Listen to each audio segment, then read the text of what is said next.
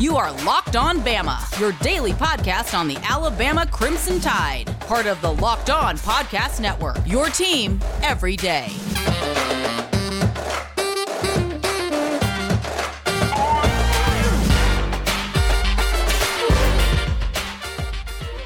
Hey again, everybody, and welcome back in to Locked On Bama. Luke Robinson, that's me. Jimmy Stein, that's him. Jimmy, how are you today? Good. Bracing for another storm as 2020 continues to treat us like Reuben Foster is mad at us and is just wreaking hell upon us on every snap. It's kind of what it feels like down here. I mean, 2020 just literally blows. All right. No kidding. It's crazy. Crazy town. I'll tell you something else that's gotten kind of crazy is Lane Kiffin getting back in this conference and having a Twitter war with the SEC office.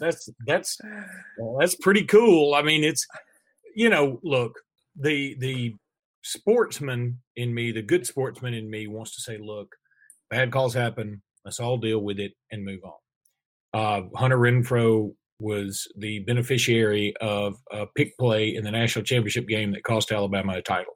Shit happens. However, I think the SEC's holier-than-thou attitude towards, hey, yeah, we screwed it up, but, because you said we screwed it up, we're going to fine you $25,000, which is what they did to Lane Kiffin. I think that's kind of BS, man, and I don't like that at all. And I feel like, I will say again, I'm so sick of replay. I don't know what to do. It just is. It's not worth it to me anymore. Every time I go back to the Penn State Indiana game, right? They ruled that it was inconclusive, that they couldn't. That the call just stands. It's not confirmed. It just stands because nobody could really tell. I could certainly make a case the tip of the ball crossed the plane, but I could also see where somebody said no, it hit out of bounds first. I could see it either way. So if we're going to go through all this rigmarole just to get to that, we can do that without replay. I can tell you I don't know what happened. Oops. I don't know what the hell happened. I'm going to have to beat that out without replay. Right. Well, I mean, again, I want to leave replay. I want replay reform. I want them to improve what we got right now, which can be a mess because every week it seems like the SEC is screwing up something. But I don't want to return to a day where Preston Gothard didn't score in that Penn State end zone. I mean, that's why I want to leave it in there for the clear, holy moly, how did they miss that? And then you look at the replay and they fix it. I want to leave replay in for that. Why couldn't we do this? Why couldn't we just have instant replay exactly the way the pros do and say, look, okay, the goal is not to get every single call right. That's impossible. Okay. That's not the goal. The goal is to fix egregious errors. So we're going to review scoring plays, maybe review turnovers. And then each coach gets 2 challenges. If their first challenge works, they get that one back. And so they could potentially have a total of 3 challenges. Why can't we do that? Because the way the college rule is set up is so dumb that it just boggles my mind. Well, I think where people get mixed up, and it's easy because, when you watch college games on Saturday and then NFL games on Sunday and the rules are all different, and it's hard sometimes to know what's what because of that alone.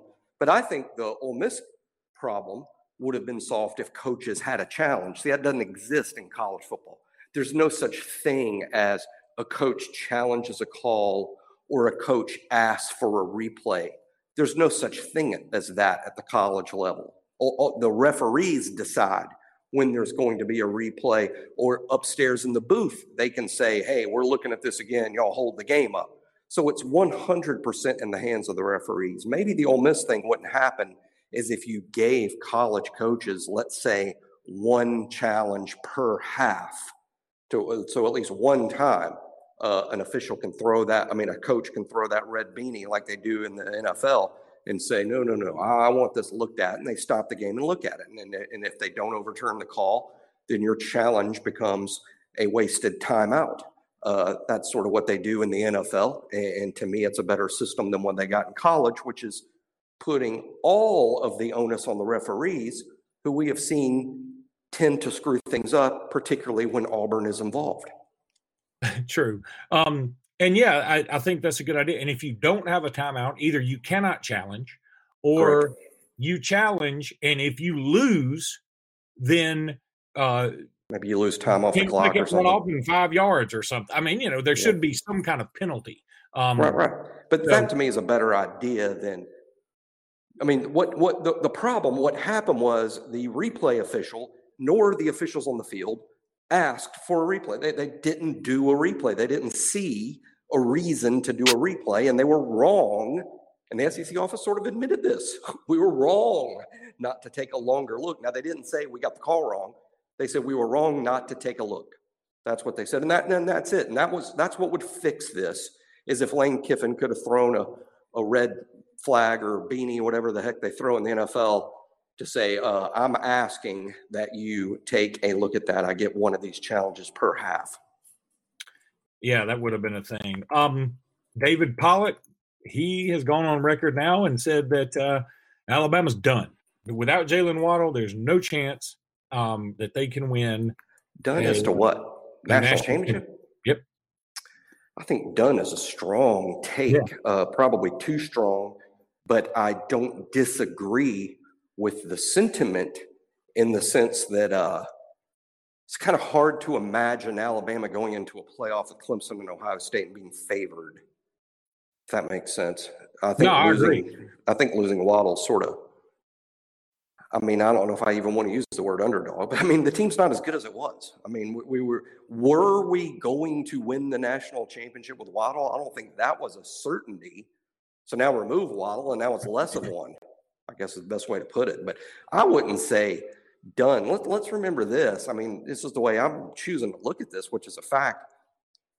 Who does Alabama play that has two wide receivers better than Devontae Smith and John Mechie? I mean, I don't know who's got two better. Now, we'll play teams that have two really good ones, and might even play a team that's got one guy that's just as good as Smith and Mechie. But I'm just saying, wide receiver has not gone to a weak spot for Alabama. It's just not as good. Yeah. So I think we're pretty good at wide receiver. I also think Slade Bolden is a heck of a lot better than he's been given credit for these last couple of days. I mean, no one is saying he's Waddle. I'm not saying that. I'm saying he's much lesser than Waddle. But Slade Bolden's a good player. We're not putting crap on the field because Waddle's gone. Bolden's a good player.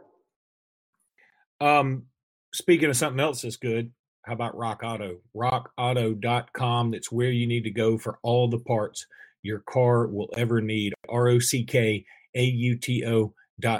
Your fuzzy dice, your chassis, your timing belts, your rear view mirrors, your hula bobblehead things that people put on the dashboard, your steering wheel covers, whatever you want, you can get it at rockauto.com. You probably know more about cars than me because you're alive and a human being.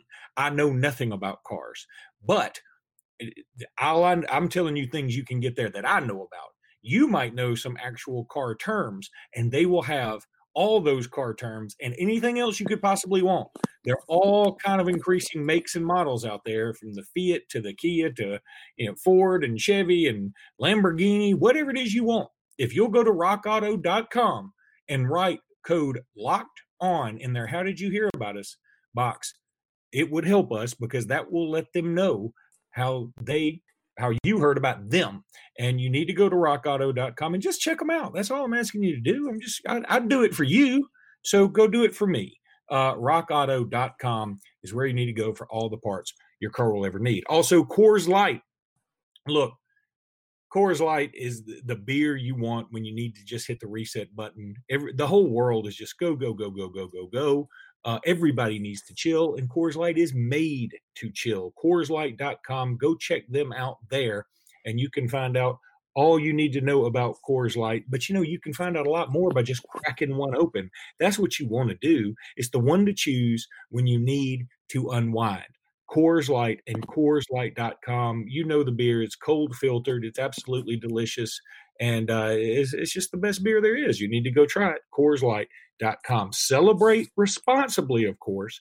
Coors Brewing Company, Golden, Colorado. Okay, Jimmy. Good article on AL.com today about Javon Baker as a receiver that's creating a bit of a buzz. Now, it's not so much an organic buzz. I mean, it's a buzz because Jalen Waddle's out, but it's a buzz nonetheless. And it seems like he could be the one to sort of, I guess, move in more of Slade Bolden's place, at least for the time being. That's what it seems like to me. Yeah, I think it's going to be really interesting whether it's going to be Baker. I think a lot of people are assuming that. They're probably correct. I know in terms of playing a fourth receiver, it makes sense. I mean, Javon Baker, if anyone believes it's going to be Baker, they're probably right. I'm just saying, I'm not assuming that it's definitely Baker. There are other options. Again, Trayshawn Holden got in the game just as soon as Javon Baker did. Joshua Lanier, our best walk-on, he not only got in the game when Baker and Holden did, he had already been playing on special teams, so I wouldn't rule him out. Plus, he's a senior. Lastly, Theo Jones-Bell, while he doesn't appear to be as ready to play as Baker or even Holden, Jones-Bell is the receiver that we signed that's most similar to Waddle in terms of replacing Waddle. He's the one most similar. So I wouldn't just say emphatically, well, the new number 4 receiver is Javon Baker. But is it going to be Baker? Maybe the best word to use is probably Baker. But how much was the fourth receiver playing before Waddle was hurt? Not much. Slade Bolden did not catch a ball this season as the fourth receiver until Waddle was hurt. So it's not like the fourth receiver plays a ton anyway. Yeah, that's true. And I think that it's just a golden opportunity for somebody. I mean, the whole next man up, it seems a bit cliche at this point, but that's really the case here. And I think Slade Bolden's going to have obviously the first opportunity to take that spot and try and give us some production. Look, nobody can duplicate what Waddle can do. And I've been really impressed with the way Alabama fans have reacted to Waddle. Now, you love every player that plays for Alabama, right? I mean, maybe not Gene Jelks, but you love most of them. But Waddle, I think people are really now sort of you don't know what you got till it's gone kind of thing. I think everybody's beginning to appreciate this guy was a badass among badasses. He was a thing, and we're kind of robbed of watching him play as college football fans. I mean, I don't think it's crazy to say he was the best player in the country. Now, he wasn't going to win the Heisman, but I think he was the best player in the country. And every time he touched the ball, something good happened. You never heard Waddle get stopped for a 2-yard loss. That doesn't happen. Right. Two things, and people haven't thought of this. First, I haven't seen anybody say this anywhere, so this will probably surprise people a little bit. But two things that don't add together well here at all that is so unfortunate for Waddle. Number one, I would put Jalen Waddle on the short list of the greatest offensive skill players to ever play at Alabama. I mean, quarterbacks, running backs, receivers, tight ends. Agreed. I don't know where Waddle would rank in the all-time talents to ever play at Alabama, but it would be very high for me. I mean, top 10, maybe in that area of the best that's ever played at Alabama. It's a big deal. Yet, if he's injured and leaves and Alabama does not win the national championship this year, Jalen Waddle will be one of the very first Nick Saban signees at Alabama to come and go without a national championship, which is nuts considering how good he is. I mean, you're like, Jalen Waddle's one of the reasons we're winning national championships. Well, we don't win one this year. He didn't win one in 18, 19, or 20, the only 3 seasons he played. Yeah, that is a little bit wild to think about because he is the kind of player that can guide your team to a national championship. There's no doubt about it. I mean, I can't say enough good things about him. And I've just enjoyed people's the way that the homage, several homages. What's plural of homage? Is it homages or homagi? Do you know? Homagians. Homagians. I think that's people from Homage. But by the way, have you seen the new Borat? No. I mean, I probably will at one point. I've seen the famous clip with Giuliani, and I saw the first Borat, and I saw Bruno, but I've not seen the second Borat. No, I haven't either. And I mean, I guess we were on that text chain and for some friends of ours, and there were some very mixed reactions about it. But I feel like I need to watch it. My wife hadn't even seen the first Borat, and I was like, just for the pop culture references alone, you have to see it. And also, even though you want to pour Clorox directly on your eyeballs afterwards, you have to see that scene where he and his partner somehow get naked and end up wrestling and end up in a position that is reserved for people who are really, really close. The naked wrestling scene with the hairy fat guy, there's no other way to put it, is... I literally laughed so hard. We watched it with friends at their house, Borat 1, and we were drinking beers, of course. I think I laughed so hard, I literally was out of the chair and on the floor laughing that hard. I mean, and then the scene's over and you're like embarrassed for I can't believe I laughed at that, when in fact you're sore from laughing. It was cringeworthy. I mean, there is no doubt about it. It was sheesh. All right, Jimmy, let's take a break. When we come back, we'll talk about just some other stuff around the SEC. Okay, so Kylan Hill at Mississippi State, who we play next, apparently he's suspended for our game. But I don't think that's really been announced that he was suspended for our game. I think he just is suspended. But he was suspended for their last game. He was suspended against Texas A&M. Didn't play in that game due to suspension. I knew that, but I didn't know that he was suspended for our game too, because they've had a bye week. So right, Leach announced, I guess it was yesterday, that he remains suspended. So today he opted out. Do you think that he's suspended because when he did receive the ball on a handoff, he didn't throw it? Yeah, I mean, it's kind of an accepted thing that running backs aren't a welcome part of the Mike Leach offense. But I don't know. I'd have to go back and look at the numbers the first couple of games. I think Kylan Hill may have been injured also earlier in the season. Yeah, he was. So I don't know. He had a kick-ass game against LSU. That's right, catching the ball. Right. He caught a bunch of balls. Yeah. He did. Why can't he do that?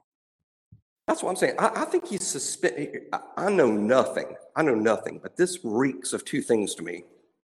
He's suspended for a behavioral reason, and he got mad at the coach, so he left because he's suspended for a behavioral reason, or he's suspended pending some sort of NCAA-type investigation, like he accepted an extra benefit, and they had to suspend him while they look into that, and he's like, screw it, I ain't sitting around, I'm just going to go train for the draft. That's what it seems like to me.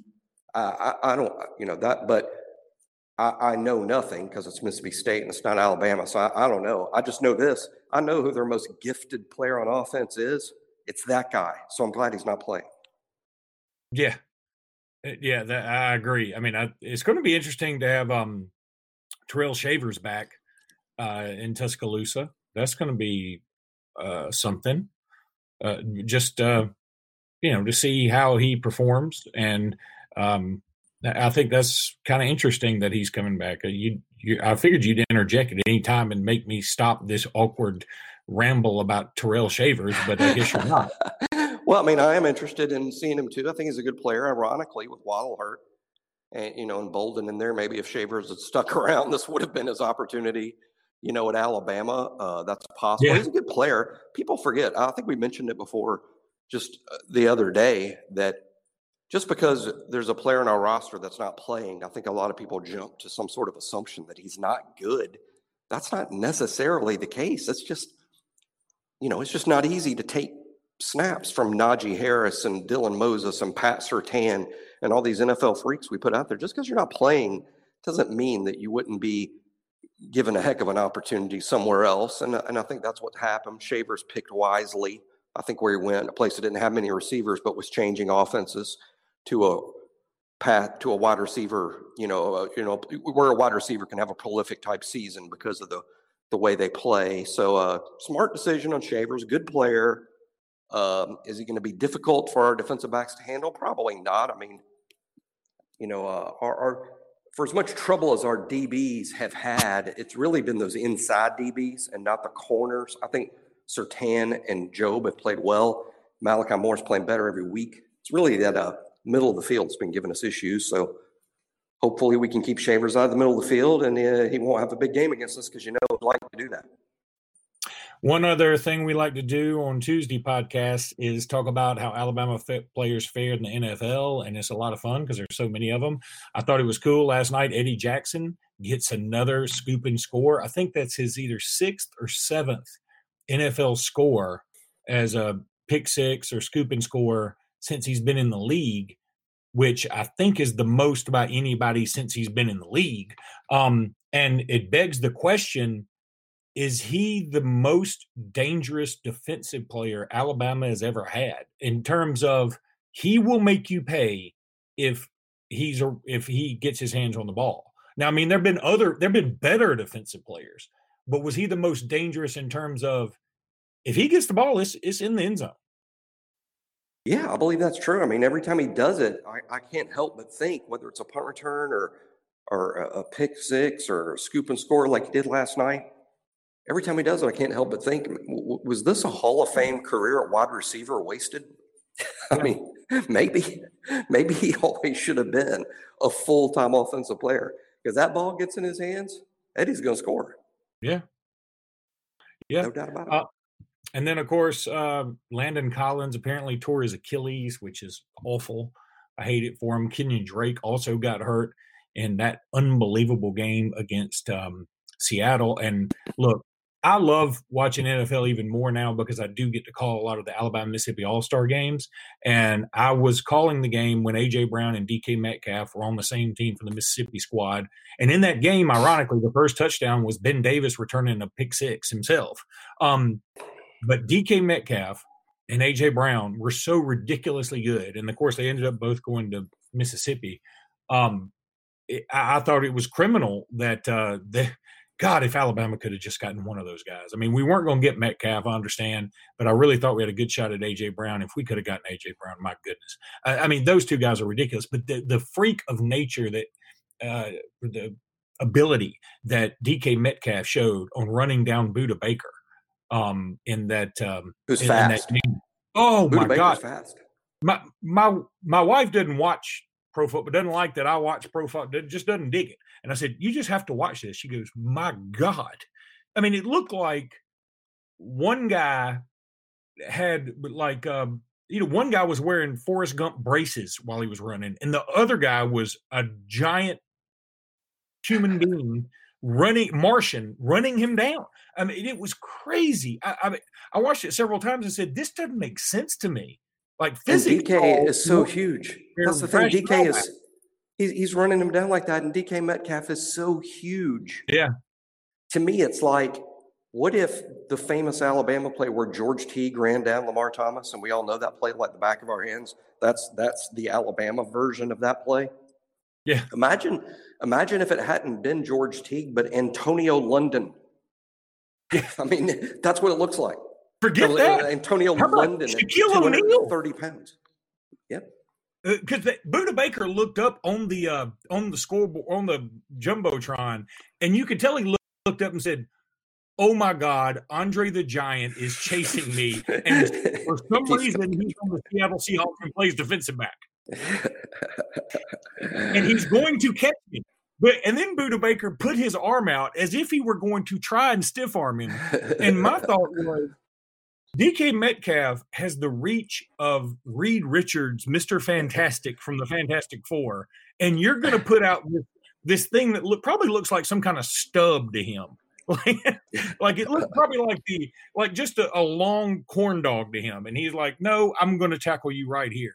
I mean, Buda Baker probably could have cut to the inside and, scored on the play, But I think he was so shocked that there's nobody, hey, nobody can catch me. Oh my God, he's going to catch me. And it